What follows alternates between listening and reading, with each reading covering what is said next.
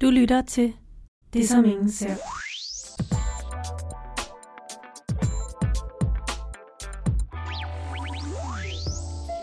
Goddag og velkommen til 9. afsnit af podcasten Det, som ingen ser. En podcast, som er lavet af mig, Johanne Liebmann, og som vil handle om de problemer, som vi unge går rundt med, men som man ikke ser på ydersiden. I dag der har jeg besøg af Anne, som er biseksuel, men hun har aldrig været sammen med hverken mand eller kvinde. Så hvordan er det at være biseksuel, uden egentlig at have prøvet det af? Og fylder biseksualitet nok i LGBTQ+-miljøet? Alt det vil Anne gøre os meget klogere på i dagens afsnit. Ja, Anne, vil du sige lidt mere om dig selv? Ja, jeg er 23 og er lige blevet uddannet her i sommer, som er en bachelor i bibliotekskundskab og videnskommunikation. Og blev så ansat som bibliotekar her fra 2. januar, så jeg har lige startet her på Fyn. Jeg er biseksuel, som du sagde, men det er bare en tilfældig del af, hvem jeg er. Som siger, det er en del af min hele identitet. Jeg kalder mig også selv en nørd. Jeg er ekstremt nørdet omkring bøger specielt, men også film og tv-serier. Og ja, det er sådan... Ja, nørd, det er sådan... Det bruger jeg meget om mig selv. Ja. Hvornår gik det op for dig, at du var biseksuel? Jeg tror egentlig, jeg har altid vidst det, men jeg satte først et label på det for... det er vel 2-3 år siden efterhånden, faktisk lige før jeg startede på universitetet. Jeg tror også, det er fordi, jeg begyndte at læse lidt mere. Ja, sjovt nok det der med at læse, ikke? Det er simpelthen fordi, jeg begyndte at læse mere, og der kom flere karakterer, som begyndte at have queer forhold. Og så begyndte jeg sådan lidt, jeg kan egentlig se mig selv i begge dele. Men jeg tror egentlig altid, jeg har vidst det. Det er bare der, det er ligesom, okay, jeg er biseksuel. Mm.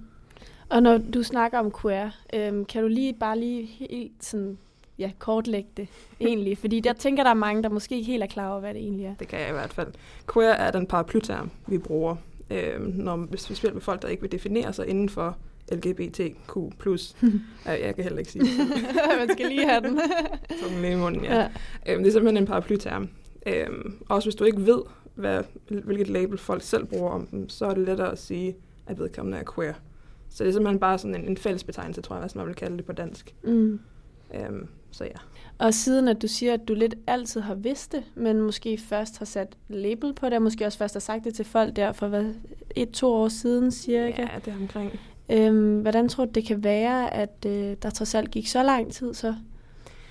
Jeg tror, der er noget at gøre med det samfund, vi lever i. Altså nu er jeg født i 96, så jeg er vokset op der i slut 90'erne, start 0'erne. Det er ligesom der, jeg er formet.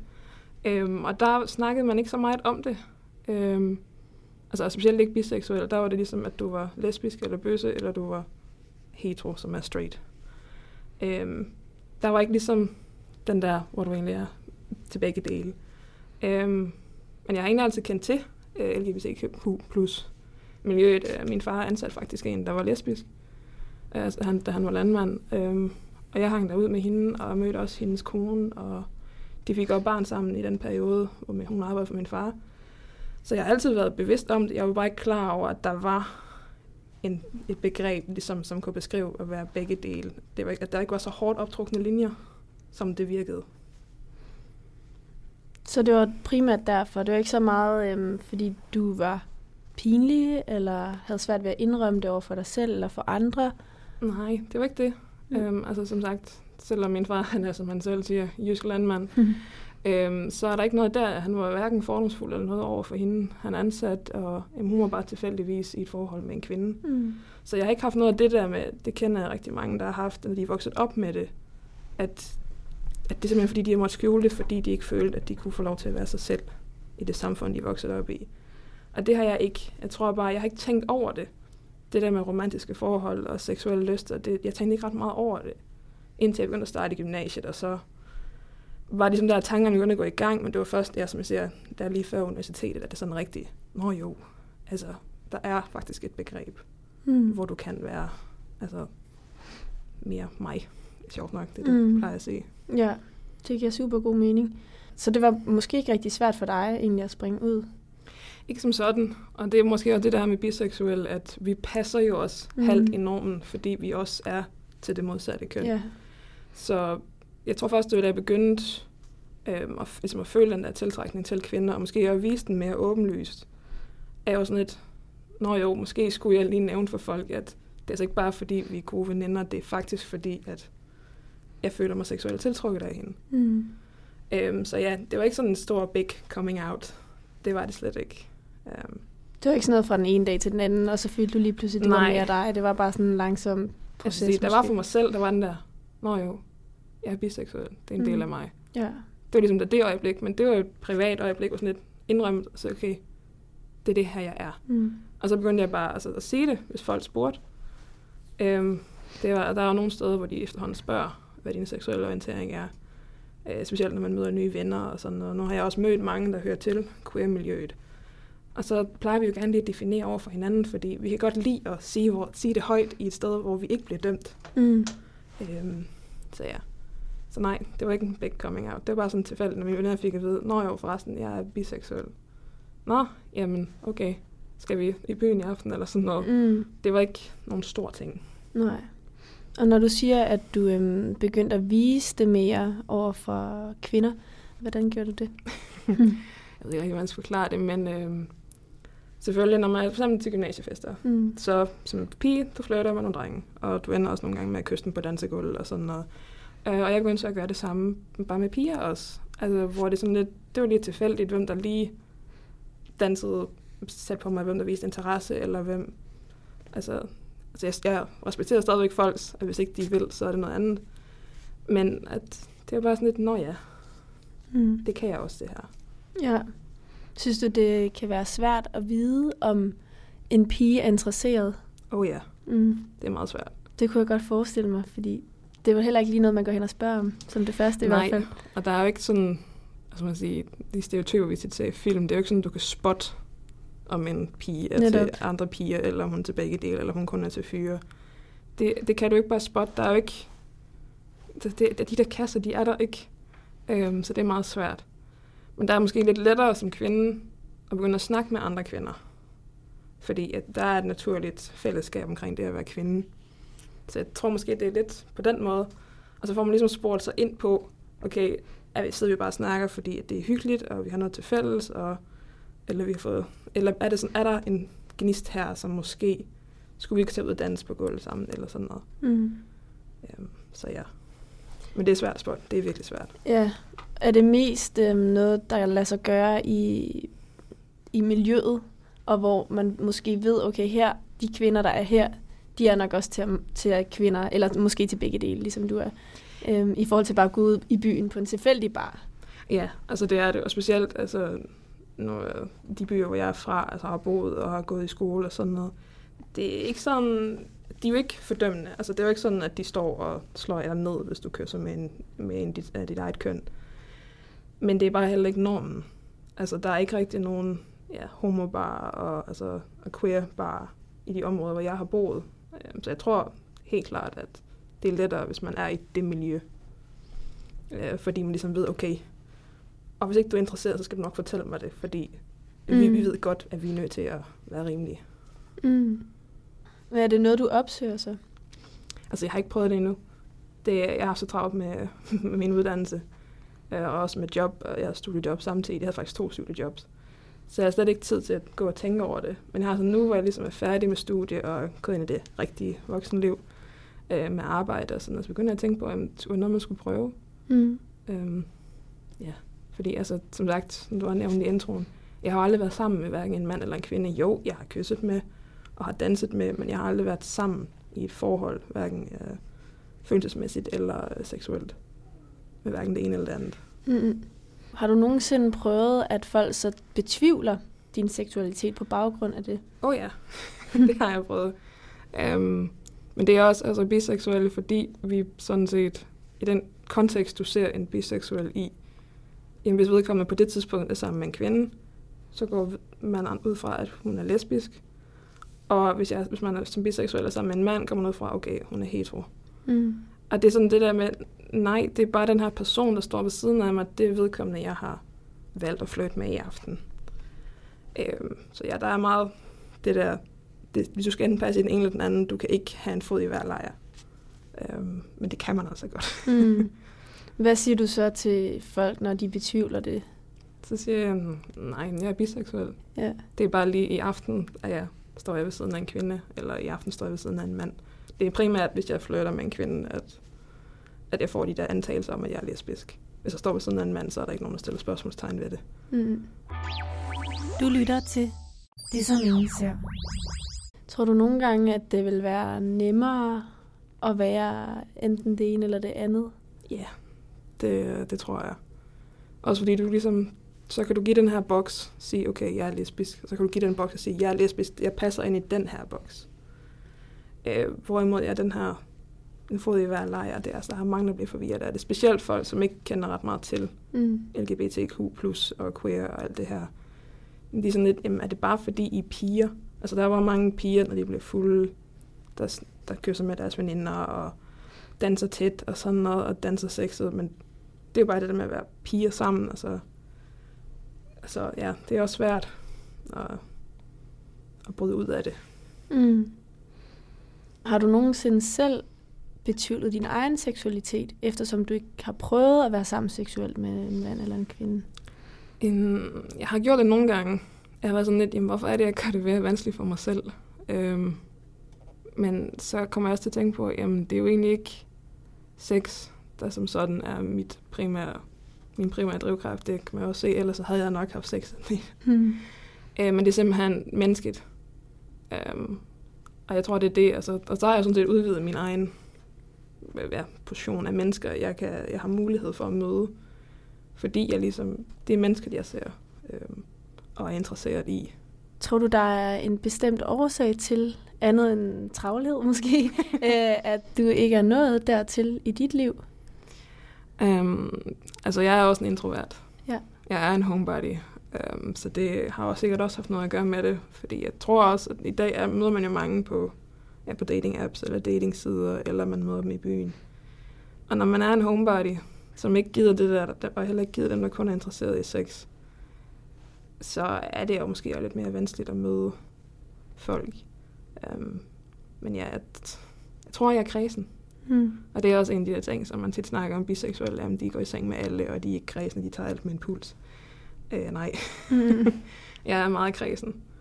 Altså folk skal også kunne føre en samtale med mig. Jeg gider ikke det der, hvor jeg snakker om et eller andet, og de stiger bare på mig og ligner et spørgsmålstegn. Det må de godt indimellem, men ikke hele tiden. Så ja. Hvorfor tror du, der er det rygte om biseksuelle? For det er faktisk ikke noget, jeg selv vil tænke overhovedet. Nej, jeg tror mere, det har været i medierne. Specielt i de tidlige sen 90'erne og start 0'erne, hvis folk nævnte noget med biseksualitet. Så var det her med, at det er fordi, du vil ikke commit til at være fuldt lesbisk, eller du vil ikke commit til at være hetero. Altså, det er fordi, du ikke kan bestemme dig. Og så skal du prøve lidt det hele. Altså, jeg ved også, det er måske mest i amerikanske medier, men der er det her som at biseksuelle, jamen de er meget seksuelt frie, og har sex med alle, og altså, er lidt ligeglade. Jeg tror ikke, det er ikke så slemt i Danmark, men det er også biseksuelle, det er igen, de falder under begge kategorier, så afhængig af den kontekst, du ser os i, finder folk, at de laver deres egne antagelser. Hvorfor tror du, at vi som mennesker har så meget brug for at sætte andre i kasser? Og egentlig også os selv i kasser, for det var faktisk lidt det, du startede med at sige, at det var rart at finde din kasse. Ja, jeg ved ikke, hvorfor vi er i sådan et kassesystem. Altså, vi burde jo være meget mere flydende, og vi er heldigvis også blevet det i samfundet, at vi behøver ikke sætte alt i kasser, men vi vil stadigvæk gerne. Det er bare trygt. Det er trygt, det er noget, vi kender, og så passer de ligesom ind i systemet, og ja. Så jeg tror også lidt, det er noget med det at gøre. Altså, vi er vanedyr. Det er mennesker, vi er vanedyr. Og kasser, det passer bare. Ligesom Lego-klodser. Ja, det skal gå op. Det passer bare sammen. Det er perfekt. Men ja. Og jeg vil sige, altså jeg har det jo selv sådan. Altså jeg har da også brug for på en eller anden måde at sætte mig selv nogle gange lidt i kasser. Jeg prøver at lade være, men altså alligevel så er det da sådan, man vil da gerne være på en eller anden bestemt måde, som passer ind i en eller anden bestemt kasse. Altså for eksempel at sige om sig selv, at jeg er enten introvert eller ekstrovert, eller jeg kan godt lide sport, eller jeg kan godt lide yoga, eller du ved, altså sådan nogle der ting. Ja, vi kan godt lide at definere os selv, ja. Og også definere os selv over for andre, men også for os selv. Ja. Men jeg tror også, det er sådan, som samfundet er sat sammen, at jeg som snakker om det her, vi kan godt lide kasser, fordi så har vi ligesom noget at definere folk ud fra, og jamen, så er der noget, så er som det plejer. Ja. Altså hvis folk passer i den her kasse, jamen, så har de nogle træk, som vi kan genkende. Netop. Og så ved man allerede lidt, hvem du er. Bare det ved, at du siger, at du er biseksuel, så ved jeg allerede lidt, hvem du er, men det aner jeg jo overhovedet ikke. Nej, men det, man har ligesom de her ting, man associerer med de her kasser. Ja. Okay, den her kasse, den passer på det her. Det vil sige, så har hun i hvert fald nogle af de her træk. Mm. Og så kan man ligesom relatere på en eller anden måde. Ja. Men det er jo lidt blandt andet også derfor, jeg laver den her podcast. Det er for at komme lidt væk fra det. Og sådan komme lidt væk fra, at netop, at man tænker på bøsser som en bestemt stereotyp, eller biseksuel som en bestemt stereotyp, eller dem, der har OCD som en bestemt stereotyp. Altså alle de der ting. Men at du er jo lige så meget et unikt menneske, som jeg er, bare fordi du har en lidt mere defineret seksualitet, eller hvad man siger, end når man bare siger, at man er straight, eller sådan. Ja. Men det var det, der hører til med at være en del af LGBTQ+. Ja. Altså det er jo, at du er nødt til at sætte et... Ja, du er ikke nødt til. Jeg følte, jeg var nødt til at sætte et label på, fordi at så havde jeg noget at definere mig ud fra. Mm. Jeg havde en beskrivelse, jeg kunne henvise folk til. Der er også LGBT. Danmark har en LGBT-ordbog. Det var godt nok mange LGBT'er på en gang. Mm. Men de har en online ordbog, hvor simpelthen er alle de begreber, som man overhovedet kan komme i tanke omkring det at være en del af det miljø. Mm. Altså man har defineret det. Og har også defineret altså homofobi og heteronormativitet og sådan noget. Altså hvad betyder alle de her ord, som vi smider om os med i medierne og i bøger og sådan noget? Altså hvad betyder de? Mm. Og det er også rart at have noget at henvise folk til at sige, det er det her, det betyder, når jeg siger, jeg er sådan her.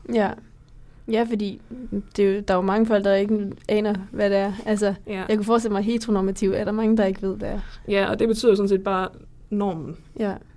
Og det er, altså, verden i dag er et meget heteronormativt samfund, fordi at det er ligesom hetero, der har været, altså...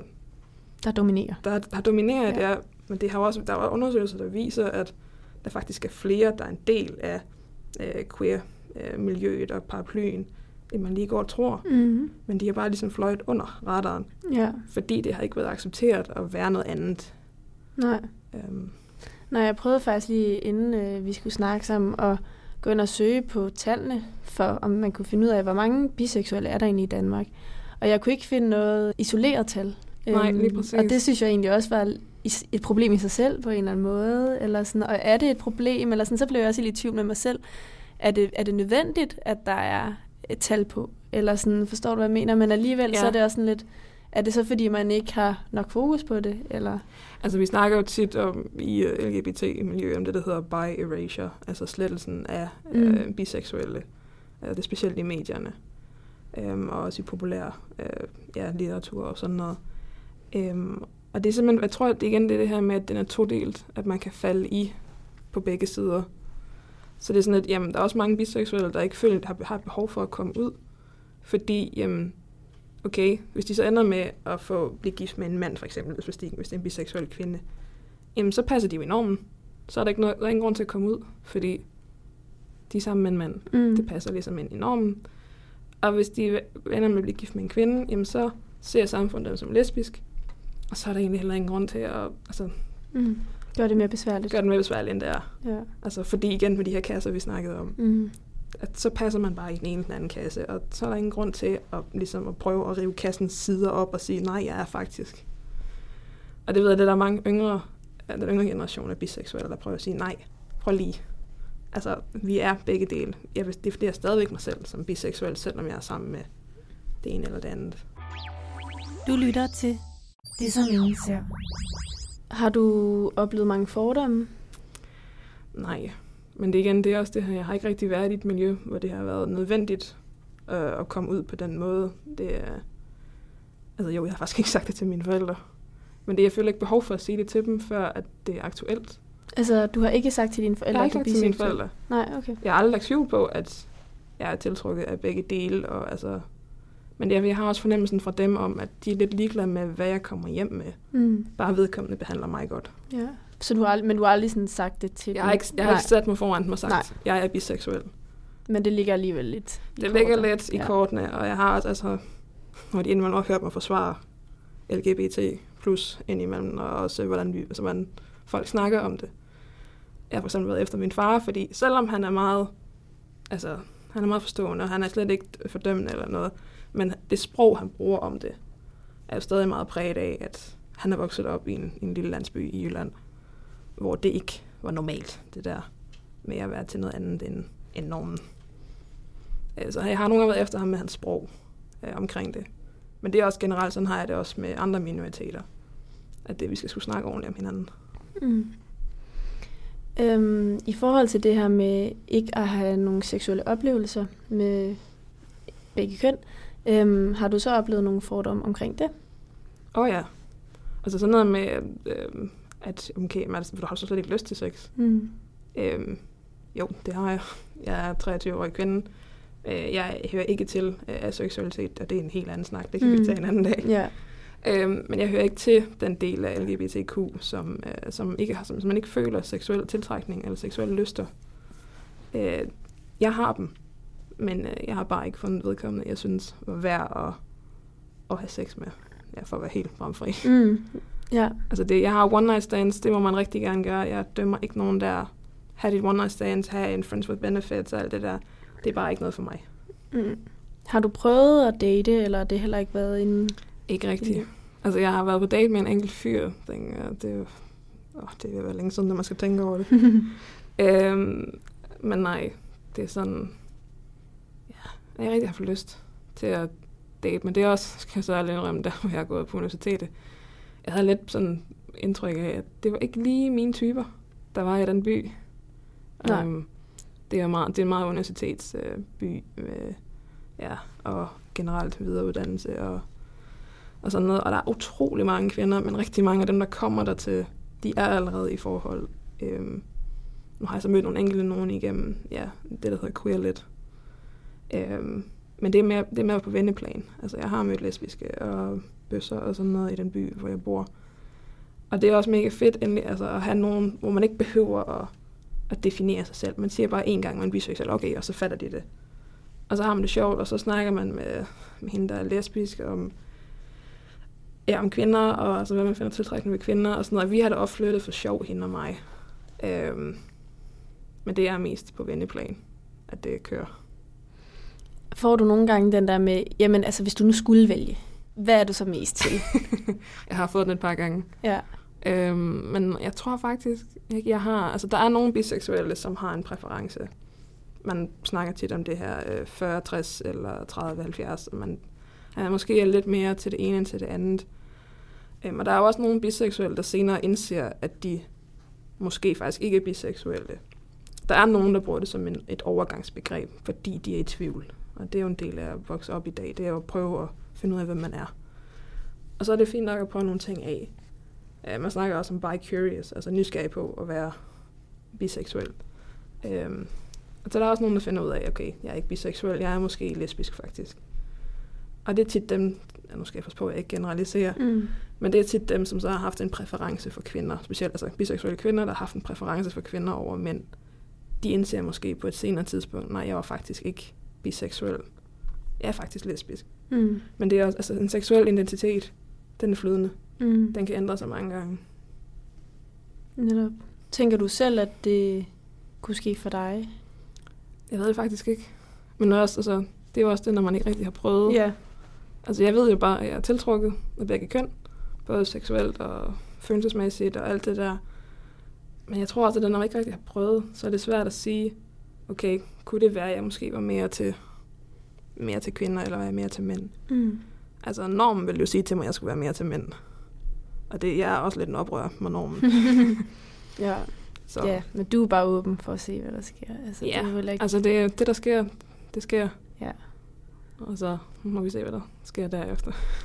I forhold til sådan noget som Tinder, nu ved jeg ikke, om det var der, du mødte din date, men sådan... Nej, det var faktisk i byen, jeg mødte ham.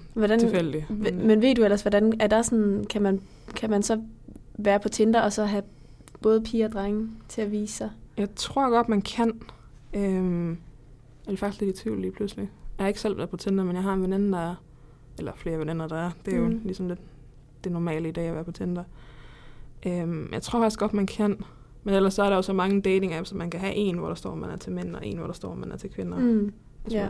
Altså, det er jo sådan, hvis jeg skulle gøre det, tænkte jeg, så ville jeg gøre det sådan, fordi så kan du også få sorteret hvis du siger, at du er til begge dele, kan du også få sorteret dem fra, som tænker, at biseksuelle, de er friske på en trekant. Ja, okay. Fordi de er til begge dele. Dem er der også nogle af. Jeg har læst de der horror stories af folk, der er altså biseksuelle, der har sagt, at på deres datingprofiler, at de er biseksuelle, de er til begge dele. Og så er der så mange, der simpelthen har, var du så frisk på en trekant, eller sådan noget, eller synes det, eller jeg fyrer, der tænder på 2 piger, der kysser. Altså, det er sådan, det var ikke det. Ja, det er faktisk en helt anden ting, jeg også tænkte, vi kunne snakke om. Det er det her med, i min optik, der tænker jeg, at som kvinde er det umiddelbart ikke noget problem at være biseksuel. Fordi det er det færreste mænd, tror jeg, der vil have noget imod, at en pige også tænder på andre piger. Hvorimod, hvis man som mand er biseksuel, så tror jeg, at der er rigtig mange kvinder, der vil se det som et stort problem. Og måske lige frem være, ikke føle, altså at tiltrækningen så vil stoppe til den mand. Det kan jeg godt forestille mig. Altså, jeg har også en teori om, at det er lettere at være biseksuel kvinde. Nu er det så det eneste, jeg har oplevet, så jeg kan ikke rigtig definere det. Men det er jo også, at som vi har snakket om det her med, at piger kysser jo også i byen med deres veninder, og nogle gange gør de det for at slippe væk fra en klingig fyr eller sådan noget. Og generelt er det der med, at kvinder må være tættere på hinanden, altså de må være mere taktile, de må røre på hinanden, de må holde hænder, de må danse tæt på dansegulvet.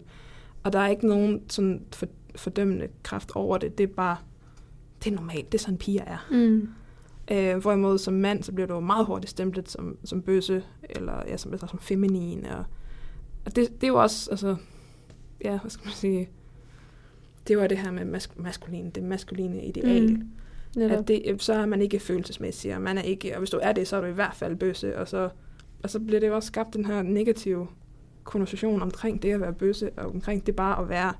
Altså hvis nu bare man er en fyr, der godt kan finde ud af at græde til en film, uden at være pinligt berørt over det, eller ikke har noget imod at kramme og altså at sidde tæt eller holde i hånden, uden at der er noget seksuelt eller følelsesmæssigt involveret i det, udover at man bare synes, det er dejligt. Så ja. Men det er ikke noget, du har snakket med biseksuelle fyre omkring? Jeg har ikke mødt så mange biseksuelle fyre. I hvert fald ikke så mange, der har sagt det til mig. Altså man tænker jo altid et eller andet om folk, man møder. Men det er faktisk svært at spotte biseksuelle. Vi har ikke sådan, altså man snakker jo tit om gator i medierne. Biseksuelle falder jo ikke rigtig ind på den, fordi at de netop står med et ben i hver lejr. Så ja, de hører ikke rigtig med til den der radar. Så det er meget svært at spotte.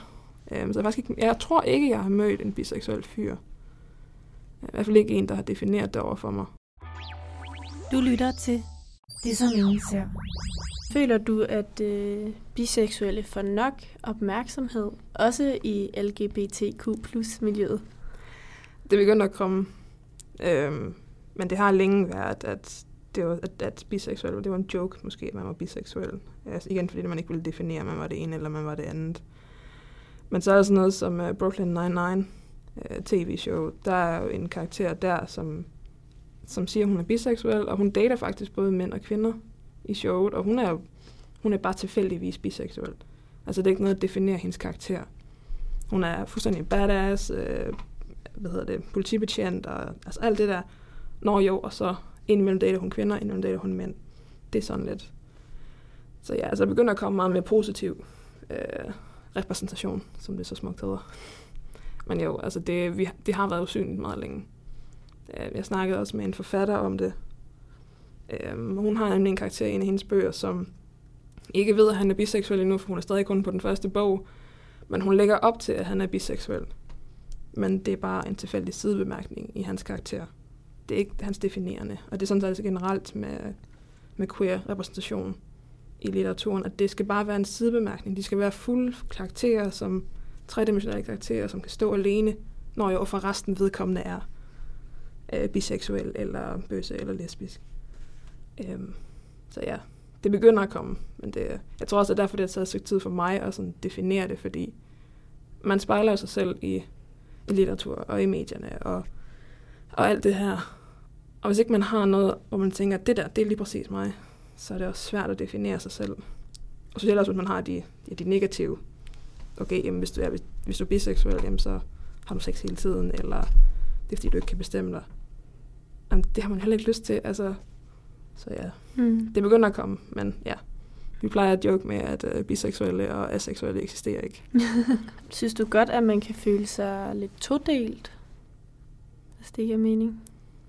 Hvad mener du helt præcist? Sådan at netop det der med at have en fod i begge lejre, sådan at man kan være lidt skizofren over for sig selv. Ja, altså det var det i starten, da jeg ligesom begyndte at definere, hvad det var, jeg helt præcist var. Der var jeg også lidt, er jeg nu, og er det nu rigtigt? Og så kan man så tænke på, jamen altså, når jeg ser film, altså, jeg har jo lige tiltrukket af dem alle sammen. Altså, ja. Jeg elsker for eksempel superheltefilm. Altså, Scarlett Johansson er en utrolig smuk kvinde. Det er hun. Det tror jeg ikke engang, man behøver at være. Nej, det tror jeg heller ikke. Men jeg har følt mig tiltrukket af hende på lige fod, som jeg gjorde med mændene. Og nu hendes karakter så er virkelig badass. Det er sådan noget helt andet. Men så det er sådan et, men er man nu også, og det er den der, som, jamen, skal man så bestemme sig? Ja, det skal man jo egentlig, fordi på et eller andet tidspunkt møder du en, som forhåbentlig møder man en, som man gerne vil giftes med, og skal tilbringe hele sit liv med. Men for mig er det er bare sådan lidt, bliver det så en mand, eller bliver det en kvinde? Det ved jeg ikke. Det kan man få, hvem det er. I forhold til sådan noget med børn og stifte familie og sådan noget, er det noget, du har givet nogle overvejelser i forhold til at ende med enten at blive gift med en mand eller en kvinde?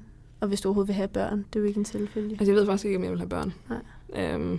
Jeg har min fætter og kusiner er begyndt at få børn nu, og jeg synes da jo, de er meget søde, men jeg synes jo, de er sjovere, når de er de der 3-4 år, og de begynder at lave ulykker. Det er ligesom der, jeg synes, de er sjove, hvor jeg kender folk på min egen alder, der falder fuldstændig i svime over sådan en nyfødt baby. Det gør jeg. Jamen, jeg forstår det ikke. Altså, jeg er sådan, at give mig en hundevalg. Så jeg ved ikke, om det kommer, at jeg måske har fået lyst til børn, men jeg er ikke afvisende over for tanken. Det er i hvert fald ikke lige noget, der spiller ind i forhold til, om du tænker sådan, det kunne være meget nice bare end med en mand, fordi så er alting nemmere, og fordi det er jo slet ikke ensbetydende med, at man ikke kan få børn, bare fordi nej, heldigvis man i dag er det jo, der er jo så mange løsninger i dag nemlig på det der. Ja. Så nej, det er ikke noget, jeg tænker over, ikke i forhold til min egen forhold.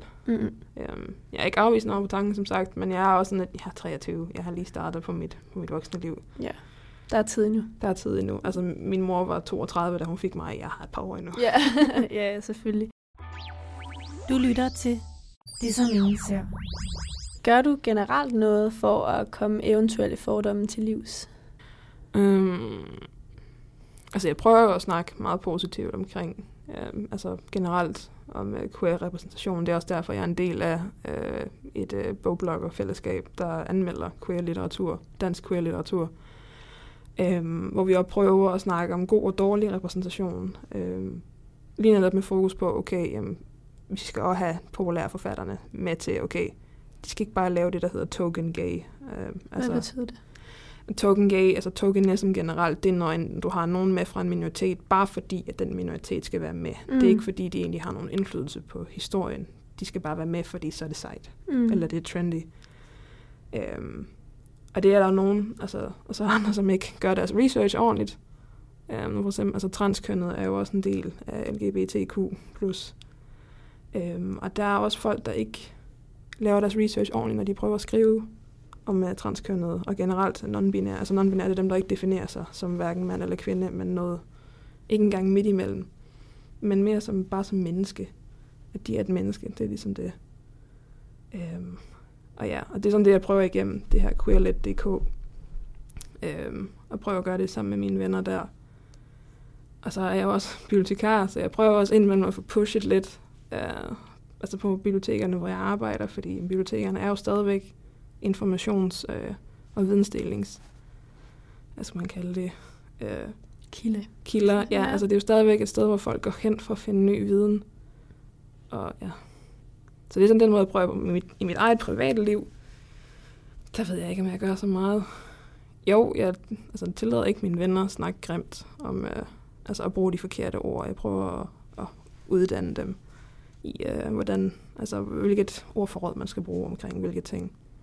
Men det er også det her med negative og positive konnotationer. Der er nogle ord, der får enten det ene eller det andet. Altså queer er faktisk et skældsord i Amerika i rigtig mange år. Men så har queer-miljø, de har så taget ordet tilbage og prøver at vende det til noget positivt i stedet for. I forhold til, at der efterhånden er rigtig mange definitioner, forskellige definitioner på seksualitet, og mange, som sikkert jeg slet heller ikke kender til. Synes du så, at det kan være endnu sværere for dig måske nogle gange, eller forvirre måske mere sådan, i forhold til, gud, kunne jeg også være hvad var det, du sagde? Non-binær, eller pan, eller... Ja, altså non-binær, det er en kønsidentitet, hvorimod altså biseksuel og pan, det er mere en seksuel orientering. Det er ligesom det, der er forskellen. Men grunden til, at de begge to hører under queer, er fordi, at de ligesom falder uden for det heteronormative. Og jeg har da tit overvejet, om var jeg måske panseksuel, fordi panseksuel, de er fuldstændig ligeglade med, hvad folk identificerer sig som. Det er igen det mennesket, man bliver forelsket i der. Og det var egentlig det, jeg siger som biseksuel. Men jeg ved ikke bare, at biseksuel, jeg synes, den passer. Altså, du ved, når man får en jakke på, og den bare sidder helt rigtigt. Men jo, altså, jeg er også ligeglad med, om vedkommende jeg er sammen med, måske er transkønnet, eller er non-binær, eller... Det er jeg sådan set ligeglad med. Men ja, biseksuel, det føles bare rigtigt. Men jo, altså, sådan som jeg beskriver min egen biseksualitet, falder måske mere under den gængse beskrivelse af panseksualitet. Lige her til sidst, hvad er så dit bedste råd til andre, som måske kan synes, det er svært at være biseksuel, og ikke helt være sikker på sin egen seksualitet måske? Altså, nu kommer bibliotekaren jo op i mig. Jeg vil faktisk anbefale en bog. Ja. Der er en bog, der hedder Bi, bare B-I, af Vivi Hjelstrup, som har en masse, jeg tror det er 19 forskellige små historier omkring biseksuelle, og også forskellige måder at være biseksuel på. Altså du kan også være transkønnet og være biseksuel. Og også, altså igen, prøv LGBT Danmark ind på deres hjemmeside. Jeg mener faktisk, jeg er ikke 100% sikker, men jeg mener altså også, de har en underside, hvor der står om biseksualitet. Fordi at biseksuel, det kommer jo LGB, det kommer jo som nummer 3 efter lesbisk og bøsse. At der faktisk er definitioner på det, og så bare prøve at opsøge information. Og så vil jeg endelig sige, hvis der er nogen som helst form for for LGBTQ-grupper, eller jeg ved, SDU har Spektrum, der er afdelinger, jeg tror på næsten alle campuserne efterhånden. Altså prøve at opsøge dem og snakke med andre, der hører til LGBTQ+. Det er simpelthen noget af det letteste. Altså man er nødt til at vente med en eller anden, fordi internettet er også fuld af mange dårlige informationer. Så ja. Og noget, som jeg jo altid prøver at få ind i podcasten, det der med, hvor vigtigt det er også at snakke om det, og være åben over for andre, og mest også måske for sig selv. Det er derfor, jeg er her i dag. Ja. Altså jeg er en meget åben biseksuel. Altså, du kan spørge mig om, hvad du vil. Så skal jeg nok forklare dig, hvor jeg står i forhold til det. Og det er faktisk også derfor, at det er derfor, jeg er her i dag. Fordi vi skal snakke noget mere åbent om det, at det er okay ikke at passe i kassen. Ja. Selvom biseksualitet så også er en kasse, men Ja, så et råd kunne måske lige så meget være også, snak åbent. Snak med andre. Vær åben omkring det, snak med andre. Altså jeg snakker om det med lige børn leger bedst. Men find andre, der heller ikke passer ind måske lige i de kasser, du er vokset op med. Og prøv at snakke med dem. Snak med dine bedste venner og veninder om det. Altså, prøv at finde ud af, om der er måske andre, der har haft det på samme måde. Og ellers så, der er faktisk en del kendiser, specielt amerikanske og britiske, der efterhånden er kommet ud som biseksuelle. Prøv, altså jeg tror, der er en liste, jeg tror BuzzFeed har en liste over biseksuelle kendiser, hvor man kan prøve at sige, okay, hvordan fremstiller de sig så som biseksuelle? Hvad betyder det for dem? Ja, cool. Tusind tak, fordi at du ville være med i dag. Tak fordi jeg måtte komme. Det her, det var 9. afsnit af podcasten Det, som ingen ser. Mit navn er Johanne Liebmann. Jeg sender hver søndag, så lyt med igen søndag den 2. februar, hvor et nyt og spændende afsnit er at finde i din podcast-app. Og hvis du har noget, som du enten har lyst til at medvirke med i et afsnit, eller dele på min Facebook-side, skal du endelig ikke tvivle med at skrive til mig. Du kan enten kontakte mig på min Facebook-side, Det, som ingen ser, eller på telefon 25 54 39 19. Og det er selvfølgelig helt okay at være anonym. Tak til Anne, og tak fordi du lyttede med.